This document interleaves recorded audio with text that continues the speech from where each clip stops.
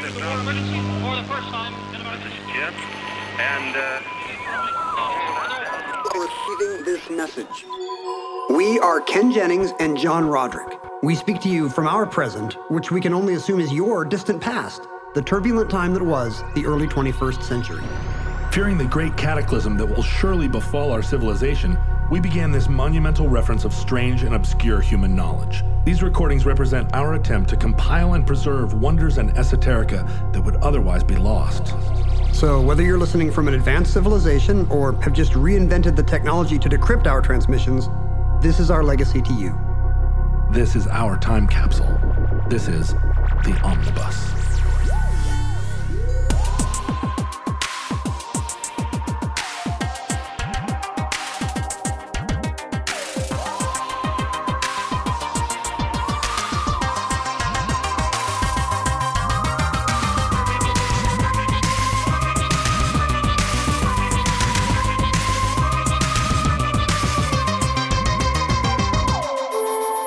You have accessed entry 825.JB1534, certificate number 33423. Thomas Nast.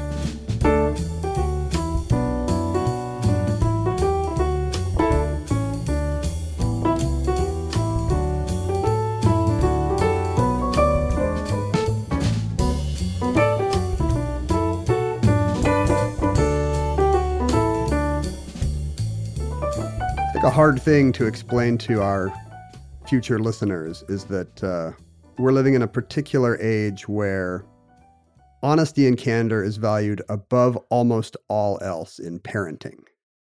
You are straight with your kids. When they ask a question, you give them the right answer, even if it's simplified. You know, even if you're just matter of fact and you say, well, that's called sex, and that's where babies come from. And then you amplify as time goes on. Do you think that that is something cultural within your sort of urban, college-educated community and not necessarily universally true? Oh, yeah. When I say we, I always mean upper middle-class Americans. Right. Because who else? Upper middle-class urbanites. Like who else is listening to podcasts? You know, I've always been very pleasantly surprised at the number of listeners to this show that are heartland Americans living there in Pumpkin Town, USA, every day walking their dogs, saying hi to all their neighbors by name. It's true. How are they getting the show now? That's crazy. You know, it's supposed to be a time capsule lit up for the future, and yet people all over this great land are telling us when they go to some beach we mentioned or some pumpkin farm. Yeah, it is a conundrum. They got an early release. They got it from the radio station. We're on pirate satellite. No, you're right. But I do think it's more important than it used to be, because really people would just lie to kids all the time. Yeah, right.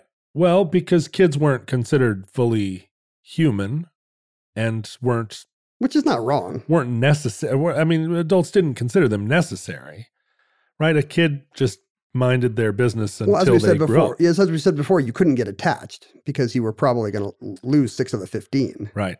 You didn't even name them all. It's like having puppies. But even when we were kids, I mean, your parents didn't devote as much time and attention to listening to your dull, wandering, droning stories as we certainly do to our children. Absolutely not. Maybe you sit in and let your kids, draw on your face probably, right? We're both post-Benjamin Spock babies, and we still did not have the kind of empathetic relationship that parents are supposed to have with their kids today. But with one exception. The odd thing about our time is there's one lie that it is culturally acceptable to tell your children, and it's the weirdest one of all. That Santa Claus is real. That a fat man in a uniform is going to come down your chimney and give gifts. All evidence to the contrary. Would you call it a uniform? I mean, that seems like a little bit of a stretch. It's a costume. But I think it's a uniform. It's not a uniform. Okay, does a doorman wear a uniform? Yes. So Santa wears an outfit of a particular color and cut. Yes. He only wears it for work. When you see him relaxing at the North Pole with Mrs. Claus making cookies, does he have the full gear on? He's got suspenders on. He's usually stripped down. He's got the suspenders. But I would call it a costume because a doorman has fellow doormen who are also wearing the same uniform to identify themselves to people driving up to the hotel. Here's the difference, John. If you're dressed as Santa, it's a costume. If Santa's dressed as Santa, it's a uniform. I don't know if I'm going to, a uniform. That just, I think Does it seem too military to you? I think you're revealing something about your relationship to older to men. Santa? Yeah. That I like a very regimental relationship with Santa? He's putting his uniform on. He's coming down the chimney. Oh, he's got those big black leather boots again. The belt is so thick. On you, it's a costume, but on him, it's a uniform.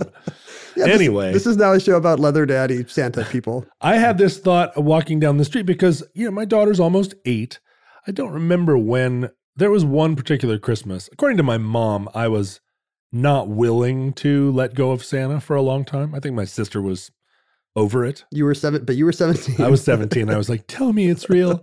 But I remember being old enough to be awake and reading a book at midnight to hear my mom get up out of her bed, go out the front door, get in her car and drive away. Well, that's a bleak Christmas story. She never came back. And I raised my sister by killing squirrels in the yard. And that's why you're Santa. No, she went up to the neighbor's house where she had hidden a gift for Christmas. Because you guys were gift snoopers. Which was a bird. She bought us some kind of parakeet or budgie or something. And it was going to make noise. Yeah. We had to do that with it. We gave our kids a puppy a couple of years ago, and it had to have a third. We took the puppy to a third location.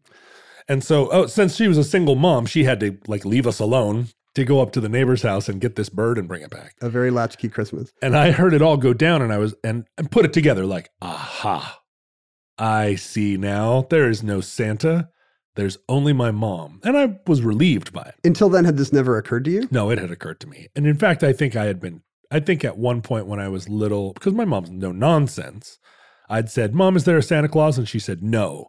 and I started to cry. And she said, I was just kidding. Of course there is. Good one. That classic joke. Yeah. So she walked it back. But my son, by the way, got in trouble at his, I think, kindergarten or first grade class for starting to tell kids there was no Santa. Because you told them right up front. You said there's no Santa when they were 4 years old. No, I didn't. Actually, I may have the details of that wrong. My son got told by his cousin who ruined it. And I think maybe it was my daughter that was spreading the word at first grade. You only have one kid, so you don't have the cross-eye bear of actually not remembering right. which two totally unlike kids, a boy and a girl, did this particular thing 5 or 10 years ago. But did you believe in Santa? So my parents did a very canny thing where they kind of pretended it was some kind of Leonard Nimoy unsolved mystery, like the Loch Ness Monster. Oh. Like nobody really knows. Could there be a mysterious man? We've never explored the wastes of the North Pole. It's hard to say. So it was like some Time Life books, Tales of the Uncanny, which is good because it gives the parents less complicity, I think, for mom and dad. Right. I had a roommate in college we had a prankster roommate. And at one point, some prank happened and we were skeptical. We were like, no, this is a prank, right? What's really going to happen if we open the door? And he's like, no. And sure enough, we opened the door and the prank we predicted was there in it was the bucket of confetti. Snails in the shower or whatever it was. Oh, that's a great prank. And my classic collegiate prank. This was 1921. We were all wearing big raccoon coats. Snails in the shower. And I remember my roommate being like, when we all know it's a prank and you keep telling us that's not a prank, it's just a lie. Oh. And I think that's actually true. Wow, this is some BYU level. BYU wisdom. BYU trolley problem. If there are snails in the shower, but no one sees them. And I think that's in general true. If a kid keeps saying, wait, is Santa real? And mom and dad keep going yeah, he is. At some point, you're not keeping the magic alive. You're just telling a lie. Because the kid obviously suspects or he or she wouldn't keep asking. So I have the same problem you do, right? I'm a urban wimp or an urban, I don't know what we are. So I didn't want to ever say to her Santa's real and he's watching you all year. But I keep the dream alive just by being, I guess, obtuse. When she asks questions about Santa, I go, interesting, tell me more. I do the same thing I do in all of her when she asks me any question. Look, a squirrel. I ask her a follow-up question why do you think that? Or tell me more about this story that you've heard. And so she kind of keeps Santa going on her own, but she does not give the signs of someone who truly believes that Santa is real. Because if there really was someone coming down the chimney into her home and delivering presents, you would do a Norman Rockwell thing. You would sneak out to look like you were in a Sears commercial. well, or something, you would act a certain way. And I think she's never given me the side eye about it. She just sort of accepts it passively, but she's much more excited about the Easter Bunny because that's a thing that you can kind of hunt. I mean, and kill. That's something from our family. The most dangerous game of all, the Easter Bunny. Every year at Easter, we go out and kill rabbits. But yeah, so I feel like she's on the cusp of saying, like, can we just stop pretending that Santa comes down the flue of our like built-in fireplace or whatever, our electric fireplace. We don't have we have a fake gas fireplace with not even a chimney. Yeah. So yeah, and it does create some awkward transition moment. I guess you want the kid to gradually start to think, oh, this is just a silly tradition that mom and dad have been propping up for some reason. I need to now see it in a metaphorical light. But I did have that very strong feeling that Christmas was a holy holiday. We weren't religious, but the one time of year where the power behind religion, which is that, I mean, I don't know if that's the power behind religion, but that you are spooked and also feel like... Yeah, that's it. I feel kind of merry. A big white man with a beard is watching you and will give you rewards or not based on your compliance. Yeah, right. You're like both scared, in awe, and also kind of titillated and excited. But, my mom and I would turn off all the lights and sit on the couch after Susan had gone to bed and watch the Christmas tree lights twinkle. Aww. And it was, you really felt the magic of the darkest night of the year and that connection to something that felt cosmic or bigger. And yeah, I don't like when people, I think I said this recently on this show, that I don't like when people put down the electric consumerist American Christmas, because I like the way we kind of quasi-secularized it enough that everyone can kind of feel that little sense of awe and cheer and what else do we have? Peace, goodwill, right? That tonight is a holy night. I mean, you kind of, even in a completely secular world, it's nice to have a holy night, one at least, where you can feel maybe not like you have to apply all your science all the time. You're suggesting that Santa is the deity if you're not religious on Christmas. Well, no, we didn't sit there looking at the twinkling tree and thinking about Santa. We were thinking about, the idea of baby Jesus is fairly well disseminated. You've heard of him? Baby Jesus. You know his work? I didn't know. I mean, he wasn't quite like the baby on the ceiling in Trainspotting. But he was a baby that was like had some magic powers. It's very relatable to kids because there's a baby sleeping in a barn with animals. Have you been to Europe during Christmas time? I never have. It's a very similar feeling. They really go crazy in Northern Europe. So we are having a Northern European themed Christmas party this Christmas season. At the time we're recording this, it's not yet. With your Santa Claus. There's going to be presents in shoes, baby. Because my wife grew up in Germany and loves that kind of Christmas market glowing lights affair. It's crazy. And you really do feel when you're there, that same feeling of like, there's really something to this. And it's partly because the Germans and Dutch and Danish are still practicing a very pagan religion that they've dressed up as Christianity. But they're still tree worshipers, all of them. That's a very interesting thing about Santa, which is, we tend to think, for example, that the American Santa Claus and the British Father Christmas are essentially synonymous. It's like elevators and lifts. Or, it's like bacon and streaky bacon or whatever. But actually, they have a totally different origin. Streaky bacon. Oh, yeah, streaky bacon. Oh, okay. Bacon is something different in Britain, so they say streaky bacon to mean our kind of fatty bacon. That's not super relevant to the story of Father Christmas. No, go on. But the origin of Father Christmas, as you're saying, is actually pretty pagan. It comes down through memories of Odin, a white-bearded personification of the solstice. And ironically, it was kind of brought back into fashion by royalists after the English Civil War, because the Puritans are trying to ban Christmas at this time. Sure, it's ostentatious, it's excessive. Right. They hate all the electric consumerist stuff. They hate the tree lots. They hate all the traffic. I know, the Kmart, the Black Friday. Waiting in line for Santa at Macy's. They hate it all. But then three ghosts appear to them. No, three ghosts don't appear to them. So in order to push back against this idea that Christmas should be banned, the royalists introduced a personification of Christmas And it's a white bearded man. And he has nothing to do with bringing gifts, is the interesting thing about Father Christmas. He's about the old time Christmas traditions, which is like adult merrymaking, drinking. It comes down from when a feudal lord would let everybody have a feast around a big hearth for the one time in the year. The Right. solstice, the darkest night. Right before he claimed his prima nocta. Right. That's why kids had to go to bed early. It had nothing to do with gifts and stockings. And so you got this tradition, big white Odin-like bearded king fellow, Sire Christmas basically. And then that gets melded with the Dutch, who were the last people to enjoy the idea of a St. Nicholas Day. Right. And he was the patron saint of children. Right. He's a Turkish bishop of the very early, one of the early church fathers. Well, no, that's funny because I do have a Turkish bishop over every winter. You do have a Turkish bishop? A Turkish where bishop. do you find one? You just find Winters you here. just find a Copt somewhere? No, he's somebody I've known for a long time. As the actress said to the Turkish bishop. Turkish bishop sounds like a Christmas treat. Like you go to England and they'd be like, let's slice up the Turkish bishop. Turkish bishop sounds like a hot Carl. Wait, I don't know what a hot Carl is. You don't know what a hot Carl is? Do not Google hot Carl. Is this omnibus? Future is this Christmas omnibus people. after dark now?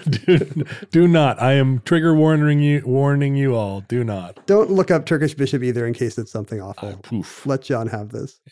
But the Dutch kept up this idea of a gift giver for children, and they kind of turned him from a saintly bishop into, more of a merry elf. Right. And the two traditions combined in America because, this is where all things English and all things Dutch come together on Right. this continent. We got all their Puritans, but then we Christmasized them with our weird Dutch folklore.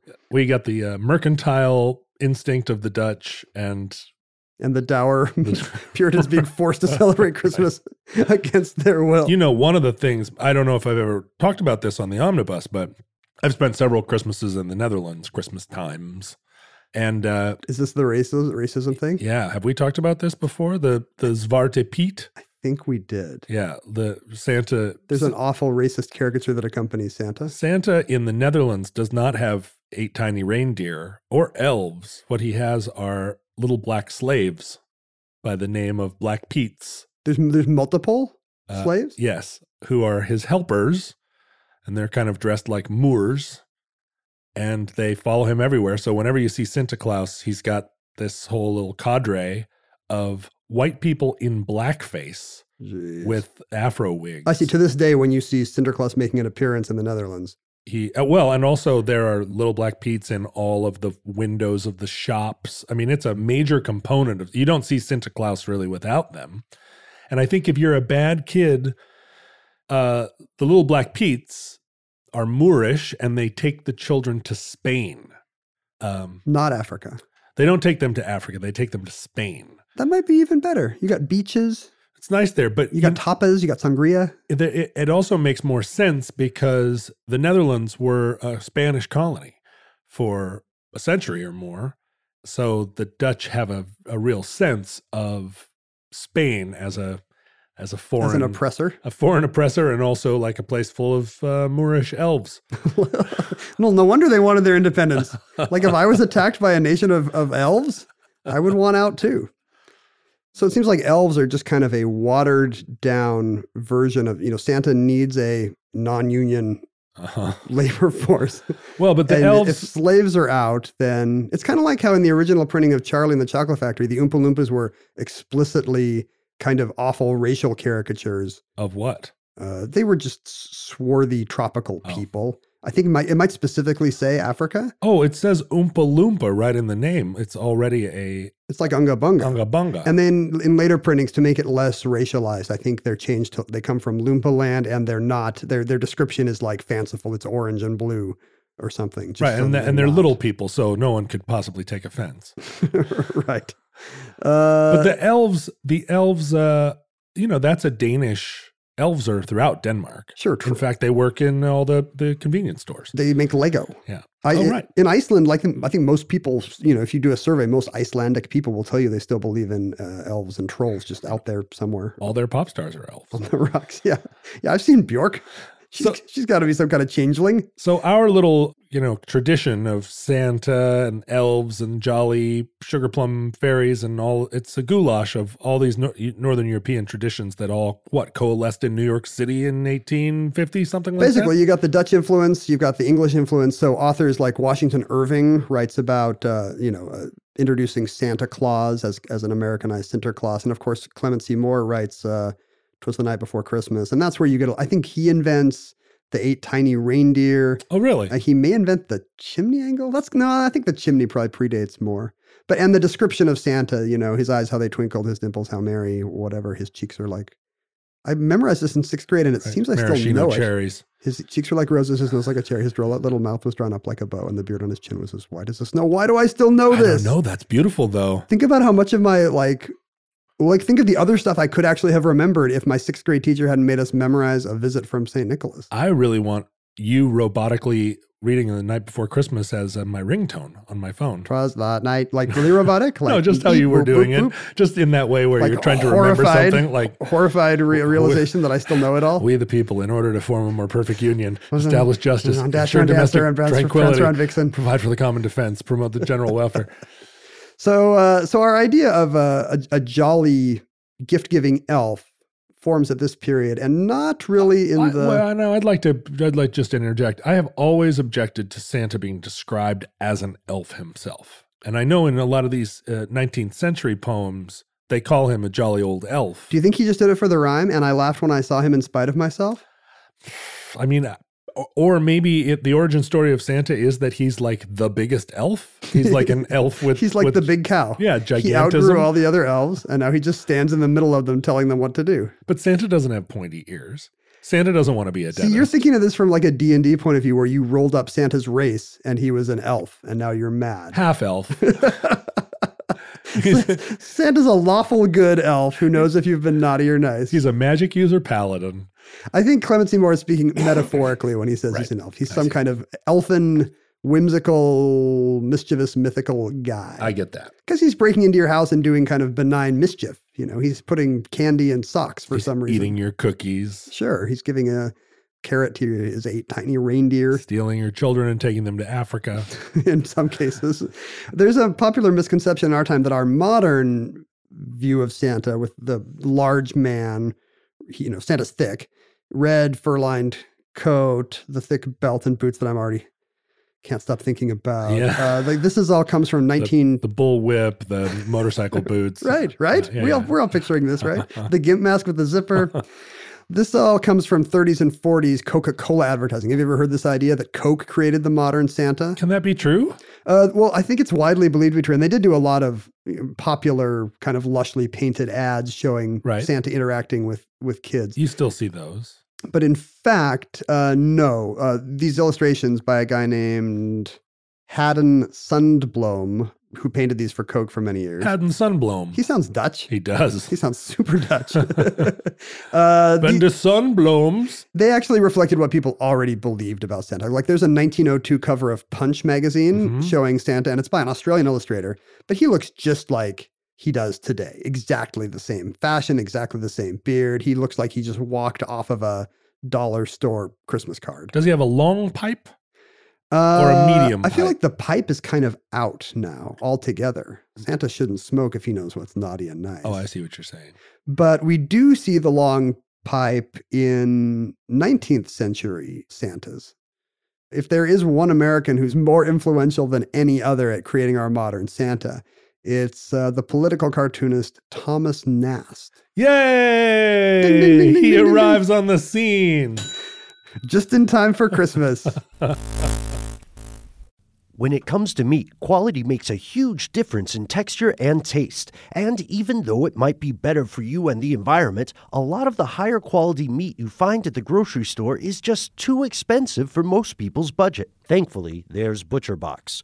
ButcherBox believes everyone deserves access to high-quality, humanely sourced meat at an affordable price. That's why each month, ButcherBox ships a curated selection of the finest cuts right to your home. Choose from 100% grass-fed and finished beef, free-range organic chicken, heritage pork, wild-caught Alaskan salmon, and sugar and nitrate-free bacon. No antibiotics, no added hormones, just meat the way meat should be. And right now, you can get 2 pounds of ground beef and 2 packs of bacon absolutely free, plus $20 off your first box when you visit butcherbox.com/iHeart or use the promo code iHeart at checkout. That's butcherbox.com/iHeart or use the promo code iHeart at checkout.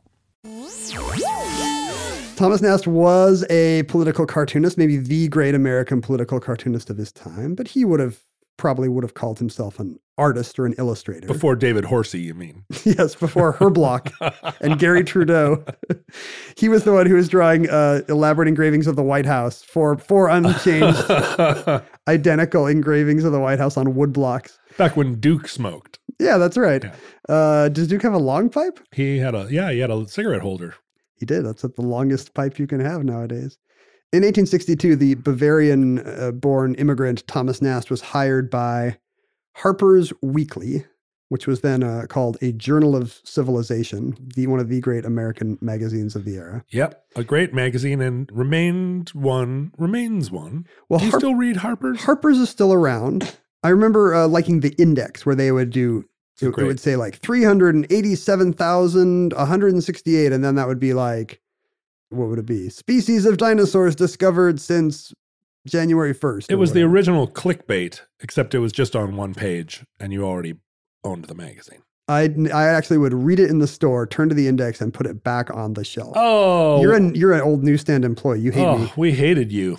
But you could get away with this at University Bookstore. Yeah, they didn't care. Bookstores don't care if you look at the magazines. They like it. Maybe not the dirty ones. Harper's Weekly was a spin-off of Harper's, because Harper's itself actually goes back to the 1850, I think. Yeah.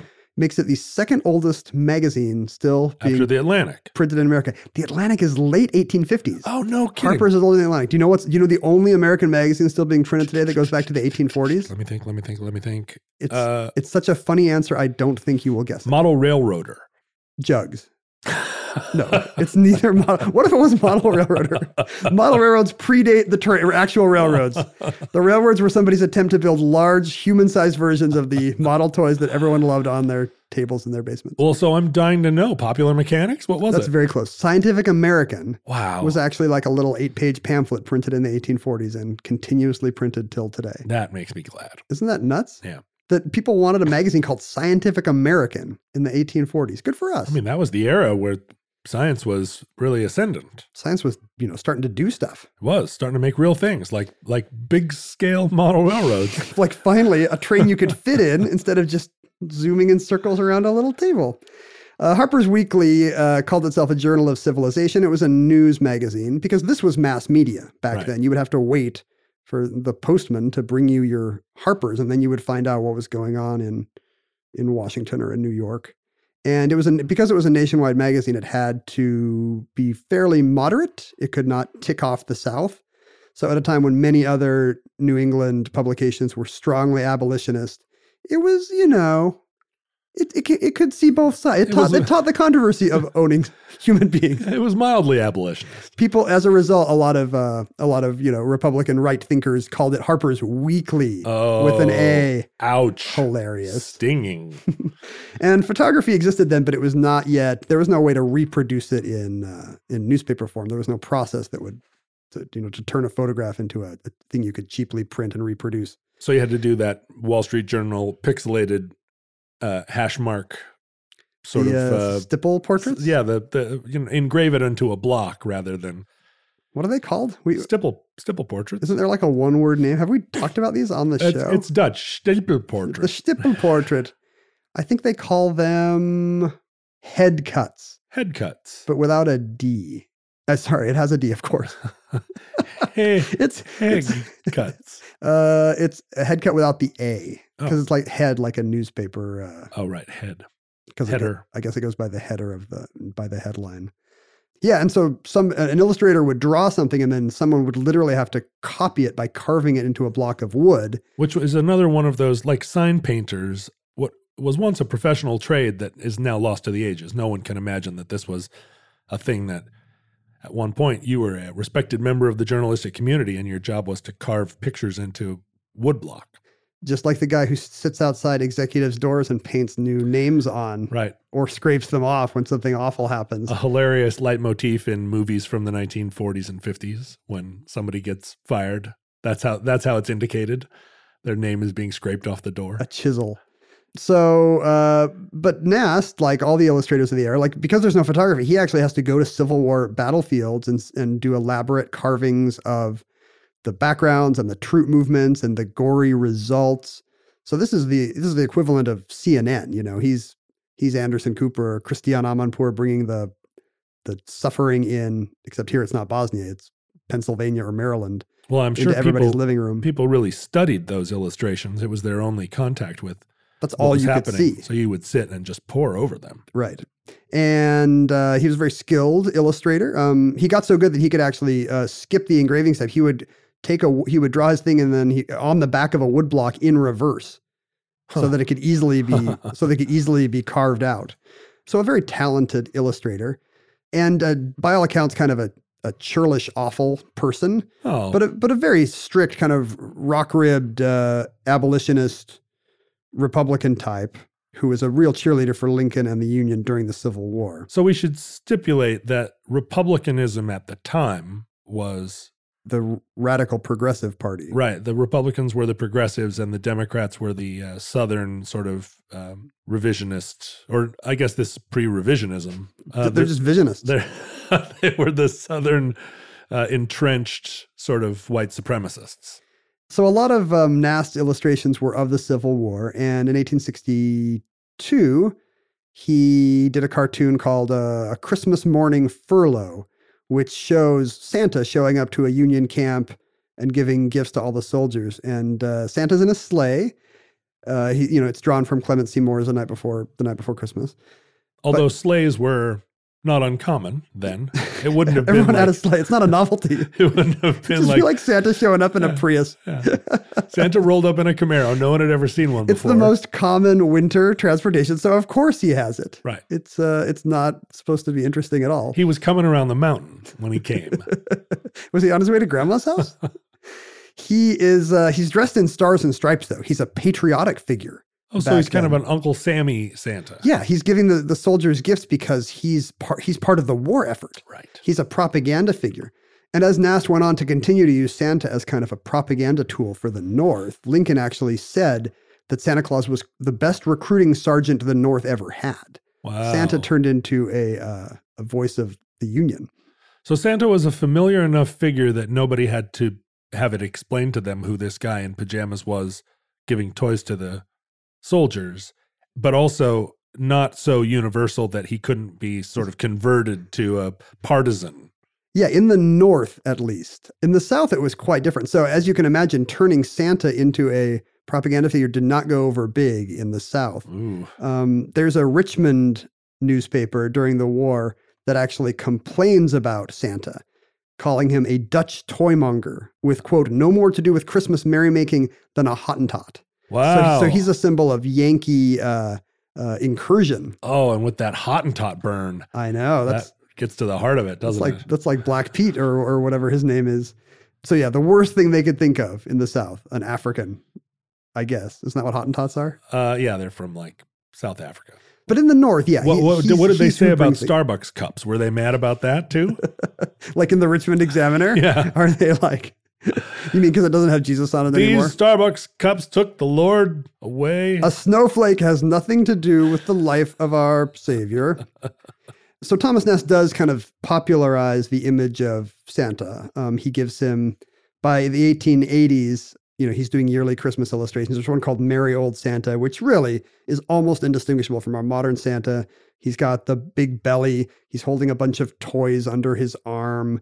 He's got the red and white fursuit. I mean, not a fursuit, but a fur suit. Yes. Futurelings, Ken felt the need to distinguish because a fursuit is our early way of describing what became your Your most official common skin. sexual practice. Right, which is to dress as a mascot or sexy wolf. So this is not Santa dressed in a reindeer fursuit. No, No, he's just in Although- a fur-lined red suit. with his motorcycle boots. Do you think Mrs. Am I Claus right? ever wants him to put on the old Rudolph suit? That's a little Ed Gein. The only difference in Nast's 1880s work, Santa does not have kind of the stocking cap of today. He's just wearing like a big Top fur hat? hat. Yeah. He's wearing a Homburg. No, he's wearing like a winter fur hat, which is what somebody would wear driving around in a sleigh in 19th century America. Sure, I like that Santa. He's got a sprig of holly on it, so it's Christmassy.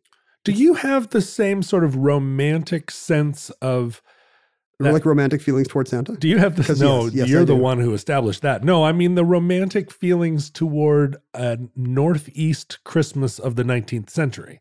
It was so Yeah, represented. Currier and Ives, right? The idea that Santa, those kind of earlier Santas with big fur hats that were in real sleighs and riding through towns.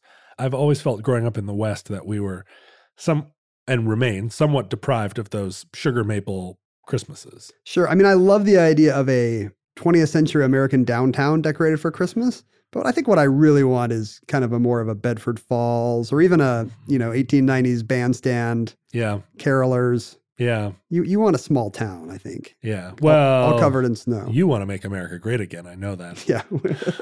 The cities, the urban elites are our enemies, as you know, John. But Nast's great gift to the Santa legend, actually, is something that appears to be 100% original to him, which is the idea that Santa lives at the North Pole. Really? Yes, prior to this, Santa didn't have an address or a zip code. He would come with gifts, but it's anybody's guess where he goes after that. Heaven, I guess? He sounds more and more like some of the leather daddies I know.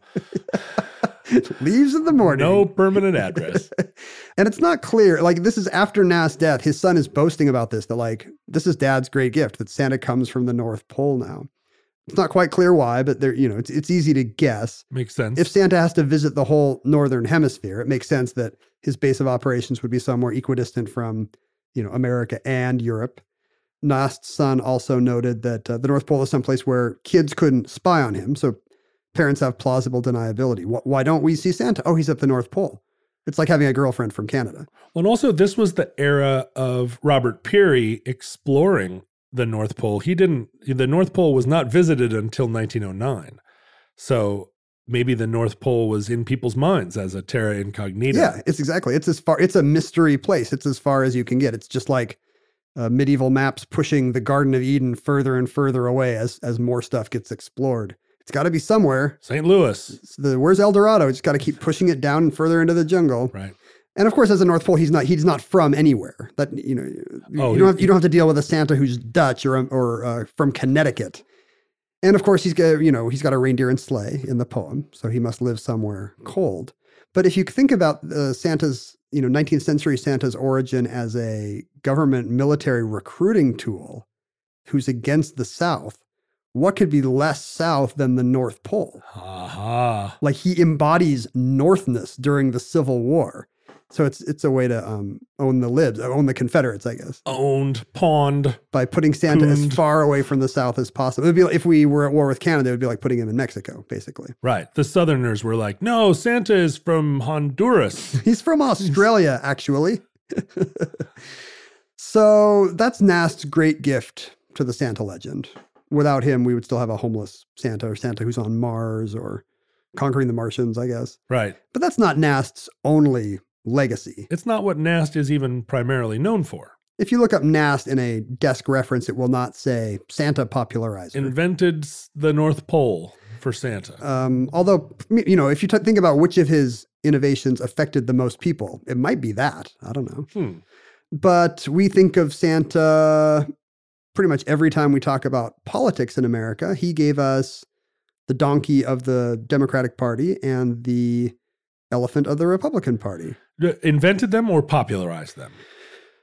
Well, My sense was that those had kind of been toyed with. He invented the Republican elephant. There's an argument that there's an antecedent for the Democratic donkey. Andrew Jackson's detractors called him a jackass. And he decided to embrace it. He decided he would reclaim, and I assume because jackass sounds like Jackson, he was asking for it. Right. I'm sure that happened to him on the playground as Jack a kid. right there in it. And he decided he would reclaim it. And he would say, yeah, we're the party of the jackasses. We're stubborn. We're reliable. We do the hard work. So he tried to push the jackass as a symbol of the Democratic Party. But that had almost been forgotten by 1870 when Thomas Nast, now working for a more reliably Republican editorial administration at Harper's, really would dig into national politics. And in that year, he printed a cartoon called A Live Jackass Kicking a Dead Lion. And this is a political cartoon where a donkey labeled Copperheads, Northern Democrats, is kicking a lion labeled Stanton, I think Lincoln's late press secretary.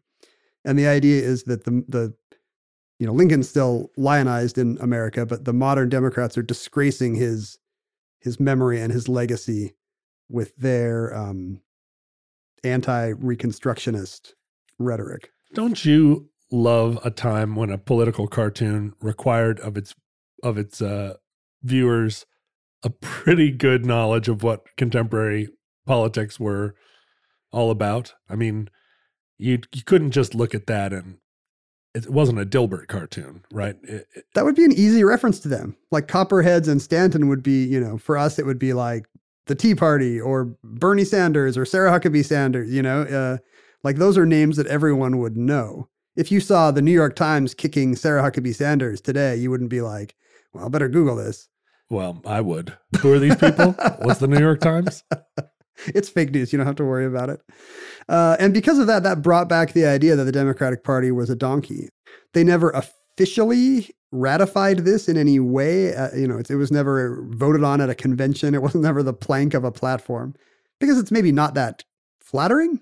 If they were going to pick, would they pick the donkey? No, but I don't know if you would pick an elephant either. In fact, it seems strange to me that the parties even have animal representations. Like if you go to Europe, none of the political parties are represented by... The Tories are a kookaburra and Labor is a washing bear. I mean, it's like martial arts schools in old Jackie Chan movies. It's like, I will do snake fist attack. And the other guy's like, I will do eagle claw attack.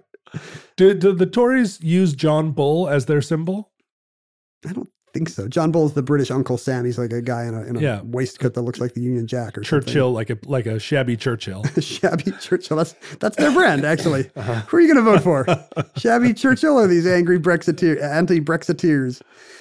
The elephant cartoon comes from a couple years later, 1874, and it's even more obscure. Do you like these old-timey political cartoons where they're very complex and there's 11 things and everything has a label? Like there's a monkey in a tree that says like, Maine independence or whatever, or New Hampshireites or something. I like the earlier ones where they all have speaking balloons, but you can't read but it's all done in handwriting. So you're like, they hadn't invented the thing where you have to draw the words first and then the balloon around it. So all the stuff fits very illy in the balloons. Like they drew the balloon first and then tried to squeeze the words in, and it didn't quite work. In this 1874 cartoon is called The Third Term Panic. And then to understand it, you have to have a full sentence. An ass, having put on the lion's skin, roamed about in the forest and amused himself by frightening all the foolish animals he met with in his wanderings. And sure enough, there's a donkey in a lion's skin who's scaring an ostrich who's put his head in the ground, and a giraffe wearing a suit running away, an owl. And in the foreground, there's a big elephant called the Republican vote. Uh-huh. And he's stampeding across a bridge that says inflation, reform, repudiations. So you've got the elephant of whatever. The idea is that Ulysses S. Grant might have run for a third term. And the Democrats were fear-mongering that Grant could become a dictator if he broke with Washington's precedent and ran for a third term. So you've got a potential American dictator. And that was or the specter of that. That was their lion skin.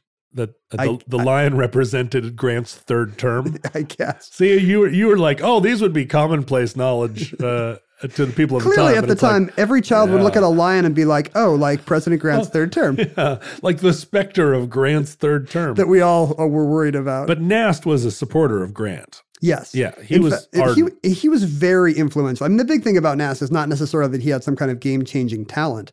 It was that he had this amazing platform. People saw his work once a week all over the country at a time when nobody had a national platform. So he was a real thought leader. He was an influencer in a time before there was any kind of Will Rogers on the radio. I wonder what his clout score was. I bet he had an amazing... He was the only person in America whose clout score was above 1.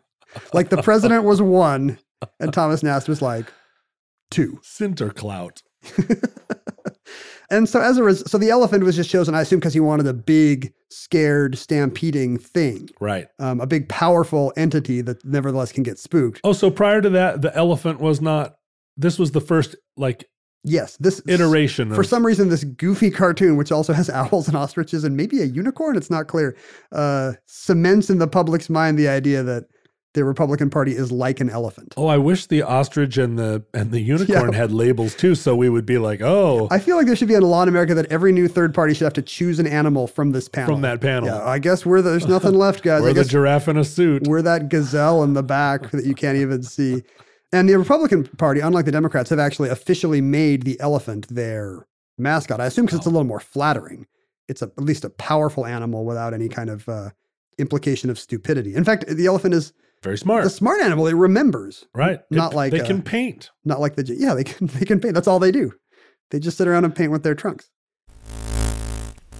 Have you always wanted to learn to play an instrument? Maybe you've even tried at some point, but gave up because you felt lessons were too expensive or that you just didn't have the time. Thankfully, there's Musician. Musician is the fun, easy, and affordable way to learn guitar, piano, bass, ukulele, and even singing. Just download the app to your desktop, tablet, or phone and start playing. Musician gives you 24/7 access to a vast catalog of video lessons from professionally trained educators, as well as thousands of exercises and songs across dozens of music genres, all tailored to your goals. And with Musician's award-winning technology that listens to you play, you'll get real-time feedback on timing and accuracy so you can actually see yourself improving as you learn. Start your extended 14-day free trial of Musician's Premium Plus package at musician.com/start. That's unlimited access to thousands of lessons, exercises, and songs on as many instruments as you want for 2 whole weeks. Just go to musician.com/start. That's YOUSICIAN.com/start. You mentioned that Nast was a big supporter of Ulysses S. Grant. And in fact, all the Republican presidents of that era, namely Ulysses S. Grant and his successor, Rutherford B. Hayes, credited Nast with winning them the Oval Office. They thought that they would not have been elected if not for his support of their party and platform. And that's certainly defensible in the case of Hayes, who won that crazy contested election over Samuel Tilden. But interestingly, even though he essentially king-made 2 consecutive U.S. presidents, Thomas Nast's most famous legacy today might have nothing to do with national politics. It's actually a municipal issue. It's what he did for New York City and politics. This is where I know about the man. This is right down the plate of your Nast knowledge. Yeah, his taking on Boss Tweed and Tammany Hall in New York City. Oh, we love this story around the campfire. Well, this is I don't know if you can even imagine a crazy time when a corrupt Democratic Party machine would control major American cities. Go on. This just seems like a fable to us now. Say what now? You've run for office in large cities with powerful Democratic votes. Now, I'm not going to say that the Seattle or Washington Democratic Party is a corrupt machine. And I know this for a fact because my father worked for Kennedy. You know what a corrupt city machine looks like. And he did. He was Kennedy's advance man on the big campaign in 1960. And he went to Chicago and was laying out what was going to happen when Kennedy arrived. And he was so taken with the Chicago party machine and in his time spent there, really got in those smoke-filled rooms with the Chicago Democrats. And his takeaway from it was he was going to come back to Washington State and turn the Washington Party, which he was really involved with. He was a comer in the Washington Democrats. He was going to turn it into a Chicago-style machine. Wait, your dad saw Daley's Chicago and was like, this is what America needs. This is Washington's communitarian, mealy-mouthed style of democratic politics. Our feel-good politics must go. He was like, we need to circle the wagons. And so my dad and Can you defend this?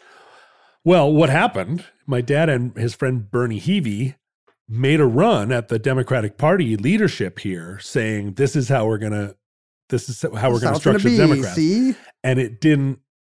They lost. It came to a head, and they weren't able to get enough support. Because we're in the West. We've got this independent Scandinavian streak. That's right. We don't want these shysters telling us what to do. And this was the dying era of that kind of smoke-filled room. Except for Chicago, where it persists today. Right.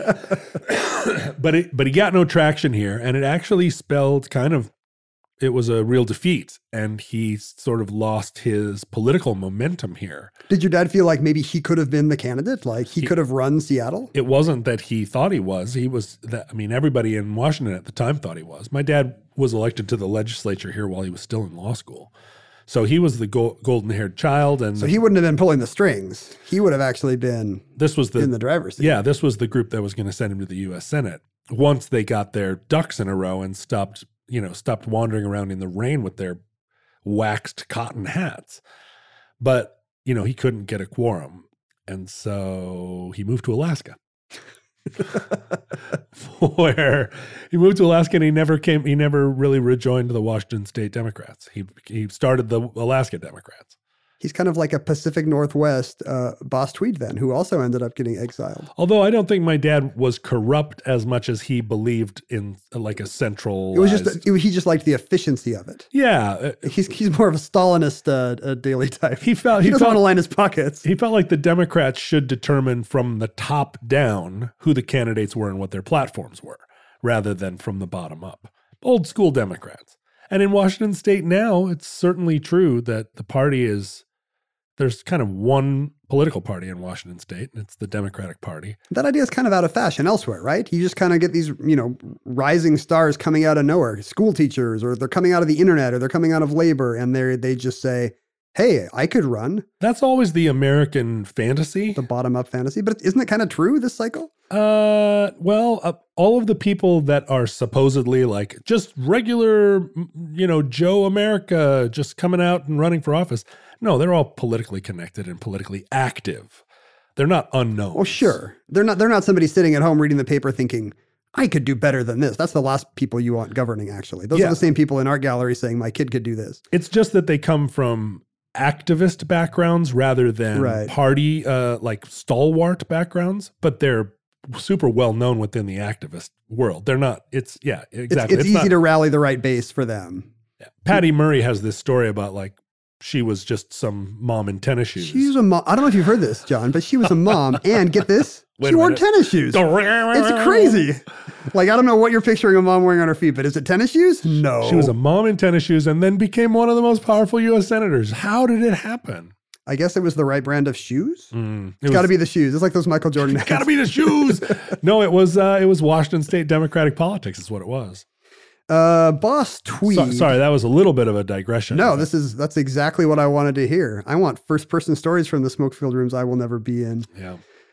Boss Tweed was the man who ran the Democratic Party machine in Gilded Age, New York. A man, a plan, a Gilded Age, a bag of money. Everybody was literally covered in gold back then, like the woman in Goldfinger. Oh, it was a Gilded Age because there was so much, except for the big copper guy out wandering the West somewhere. Everybody else was covered in a thin layer of 24 karat gold. The copperhead and the giraffe in tennis shoes. Patty Murray was a giraffe in a suit. She was just a regular giraffe, and she wore a suit. The New York party machine was super corrupt at this time. Tweed, the source of Tweed's power was not his elected office, although he was briefly in the New York State Senate. He was in actually the U.S. House of Representatives for a while, and then got elected to the state Senate, and then he had a variety of New York State jobs. But that was not the source of his power. He realized very early on that what you needed in New York City was to be placed on all these boards that actually made the decisions of who was going to get the contract to do City Hall or how much was going to get spent on this or that. So patronage was how that city was run. And that was my father was in charge of patronage for the Washington State Democrats. Wait, patronage was a thing that got talked about at meetings? It wasn't just a concept from AP US history exams? No, patronage. There was actually, my dad's had the office of like director of patronage for the governor of Washington at a certain point, which was just like, did you do a favor for the governor? Then you get the contract. It was and this was all above board. Yeah, this wasn't the 1950s. It was just how things were done. Tweed took this to a great extreme. Once he's on the county board of supervisors and he's appointed all his buddies everywhere else, then they can really just turn the faucets and the money just starts to flow out. Tammany Hall, which, we probably think of Tammany Hall as a building full of smoke-filled rooms where the Democratic power brokers met with their cronies. But in fact, Tammany Hall met in many different places. It was Tammany Hall was more of a society of state friends. Of mind. Yeah. It actually does seem more like a fraternal lodge because Tweed is able to get himself elected as the Grand Sockham, like not Rock'em Sock'em, but like Native American appropriation Sockham, yeah. Like some kind of a chief or a wise man who runs the show.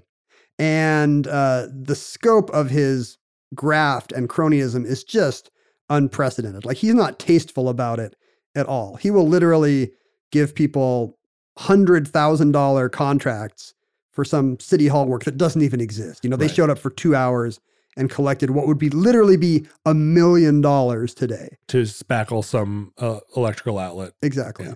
Probably not an electrical outlet in 1870. A candle outlet. It was a steam-powered outlet. Steam outlet. Steam would just come pouring out of it, and you would plug in your steampunk dishwasher or vacuum cleaner. Handsome brass gauge. It was those tubes. It was those big cylindrical tubes that shot messages around. Yeah, pneumatic tubes, which is going to be another entry in the omnibus. Why haven't we done pneumatic tubes yet? It's on my list. Are we scared off by the silent P? Have we never done an episode with a silent because letter? we don't like to... you'd have a very difficult time figuring out what your... Yeah, are we putting that one under N or P? I think it's going to be under P. It's a silent P. So word starts to get out about Boss Tweed's corruption and graft and cronyism. Because he was putting his own people in elected office, and they were skimming, not just like giving this sort of graft to patrons, but they were just out and out skimming millions of dollars from the New York city and state budget because they had a friend, like the governor of New York was a Tammany Hall guy. And so every time there would be any attempt to reform or investigate, they would just populate the investigative board with Tammany Hall operatives. And so, they'd be like, we're going to audit the city's books. And 9 guys that were, handpicked by... Here's a $3 million contract to audit the city's books. Tell us if there's any weird payments. And they would come back and just be like, everything's on the up and up. There wasn't an outside... There wasn't an attorney general or something that was outside of this Tammany Hall machine. Estimates of the total amount of money embezzled or appropriated rise today to the hundreds of millions. And I think that's in 1876 dollars. Wow. Which is just crazy. So as you say, with no oversight, it falls to the fifth column, the press, to try to rile people up about this just naked corruption that's going on. And interestingly, most of the work is not done by Harper's. It's actually the New York Times that does a series of hard-hitting looks into exactly how much power Tammany Hall is up to and how they've abused it. This was the Times really earning their bones. Yes, all the news that's fit to print. Harper's, however, is where Thomas Nast really jumps on this because, boo Democrats. Right. And he really riles people up about Tweed in particular. And maybe people who are never going to read, 3 columns of 14 inches of tiny type in the New York Times will look at a picture of Thomas Nast where he's, drawn as a vulture, or he's drawn as like a Napoleon type conqueror, or he's like a corpulent titan, super portly, with a money bag for a head. That's the one we usually see today, because that's kind of stuck with us as an awful American banker stereotype. This big fat guy in a 3-piece suit, like the kingpin, but he's got a Scrooge McDuck bag of money on his head for a head. Sometimes Tweed was a giant thumb crushing Manhattan, like from space, like a kaiju or something. And this was what really started to change public opinion, because Tweed knew that his base was largely immigrants of one kind or another, largely Irish, and a cartoon, a fun engraving in a popular weekly would do more damage than... Make him a figure of ridicule. Yeah.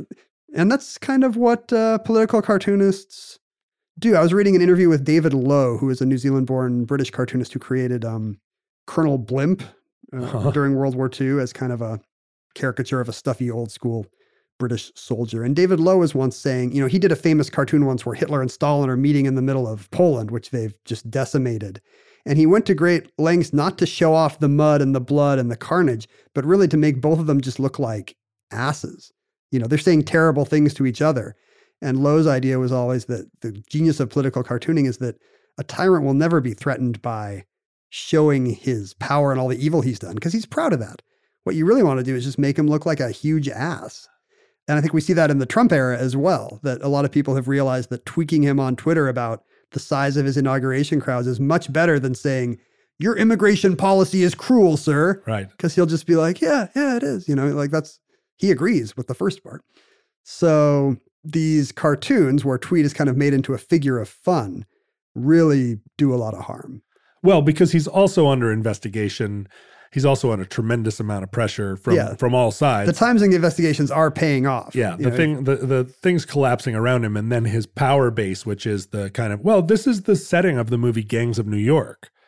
So if you've ever seen that film, that kind of 5 points, hardscrabble, downtown New York culture was these were the people that backed him up, right? And as that fell apart, as their support fell apart, he had nowhere to run, and he was arrested. Yeah, he knew that the cartoons were worse than the news. He famously said, "Stop those damned pictures." He went to any lengths. He offered Nast, in one account, $500,000 to go study art in Europe.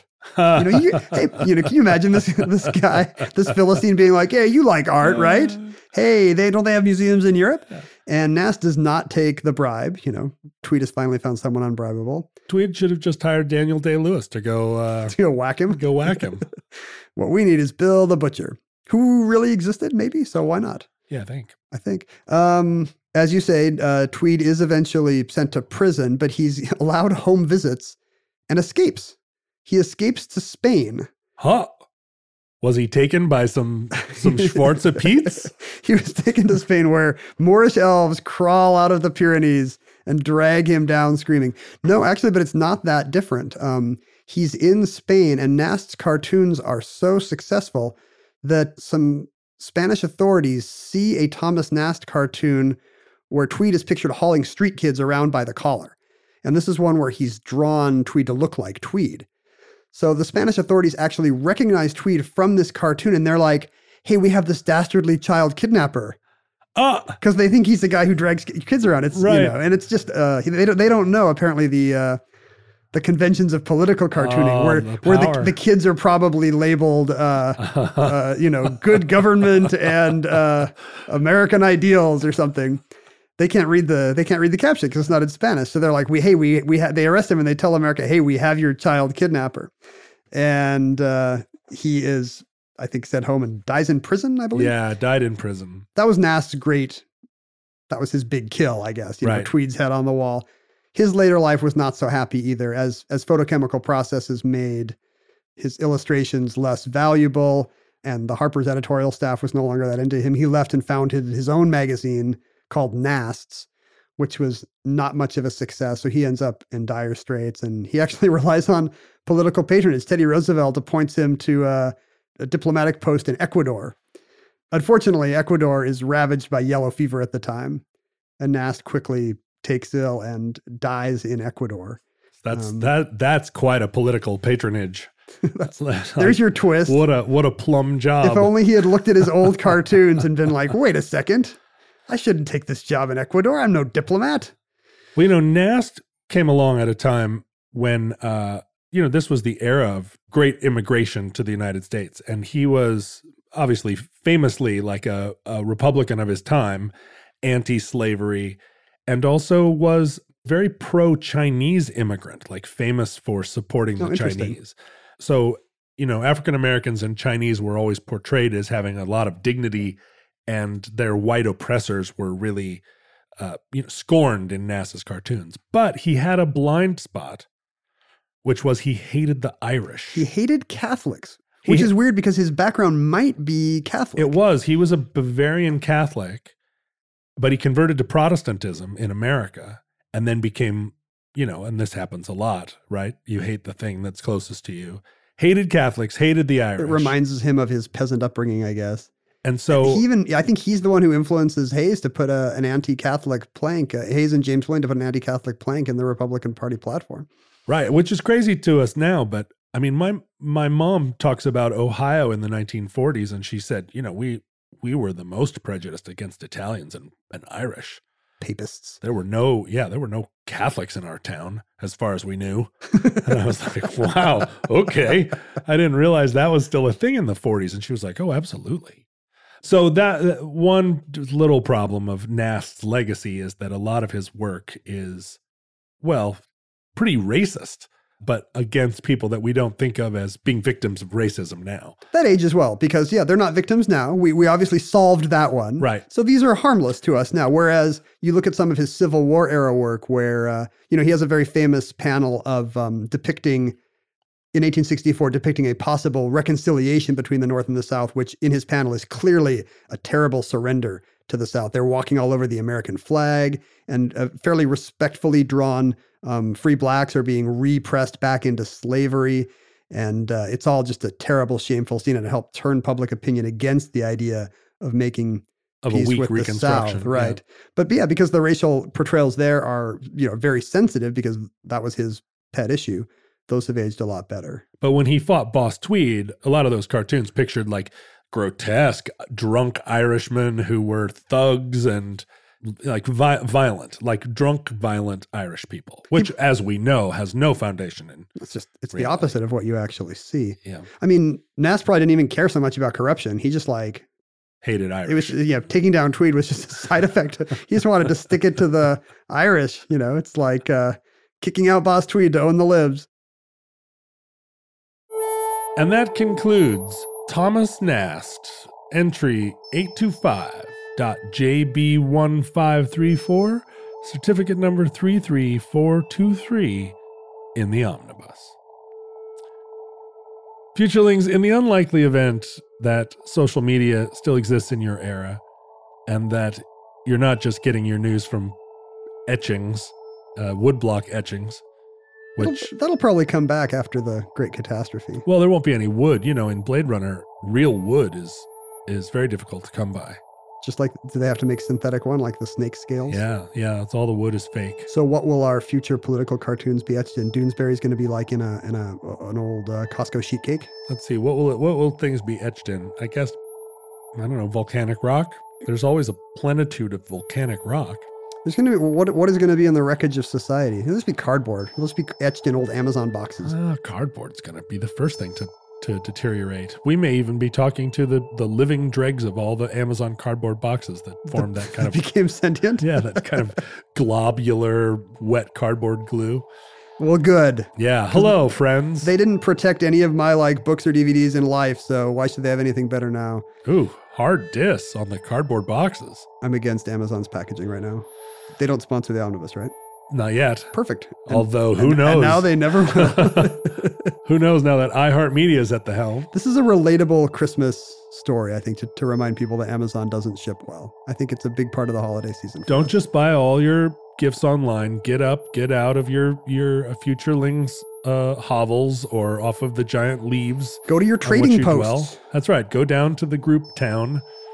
Go down to old Hottentot town. At which various handmade beads and cups, as well as, chipped saucers from our age and that's right, lunchbox thermoses and all the great antiques that you dig up out of the ground. Funko Pop figurines that are going like a Hermione now goes for 10,000 bags of wheat.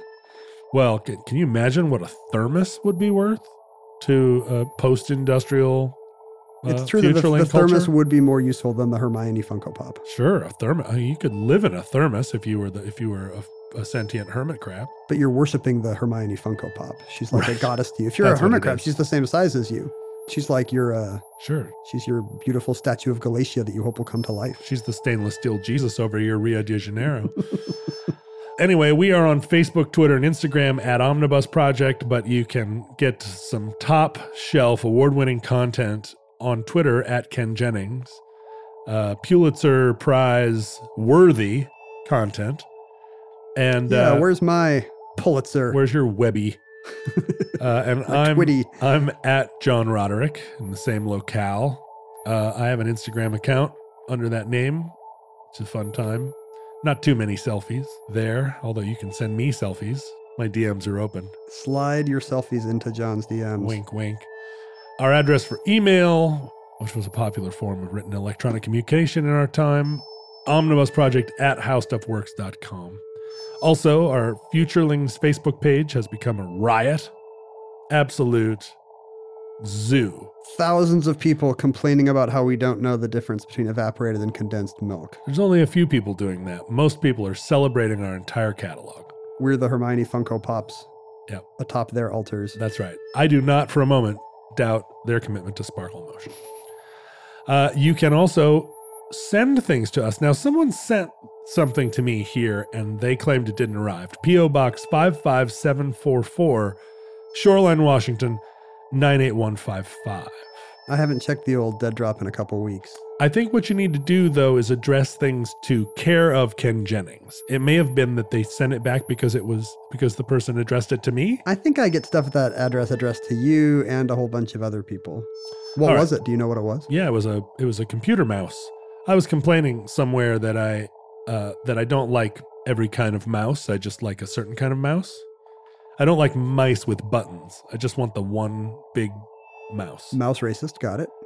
And someone on the internet was like, I have one of those mice. I'll send it to you. They sent it to this, and then it returned to them. So Oh, it got returned? got returned to them. Yeah. My guess is they either wrote the address wrong or at one point in one outro, one of us said it wrong. Yeah. Or maybe they didn't put enough postage on it or something. But anyway, I still only have one mouse. I will come to your house and glue your mouse buttons together so you just have one big button. Oh, I don't want that. No. It's too late. The offer's been made. Merry Christmas. Listeners, from our vantage point here in your distant past, we have no idea how long our civilization will survive. We hope and pray that it's not nuclear winter yet, but it's nuclear late autumn. It's nuclear Okay. November. All right. Winter may be near. If the worst comes soon, this recording, like all our recordings, could be our final word to you. But if Providence and Sinterklaas allow, we hope to be back with you soon for another entry in the Omnibus.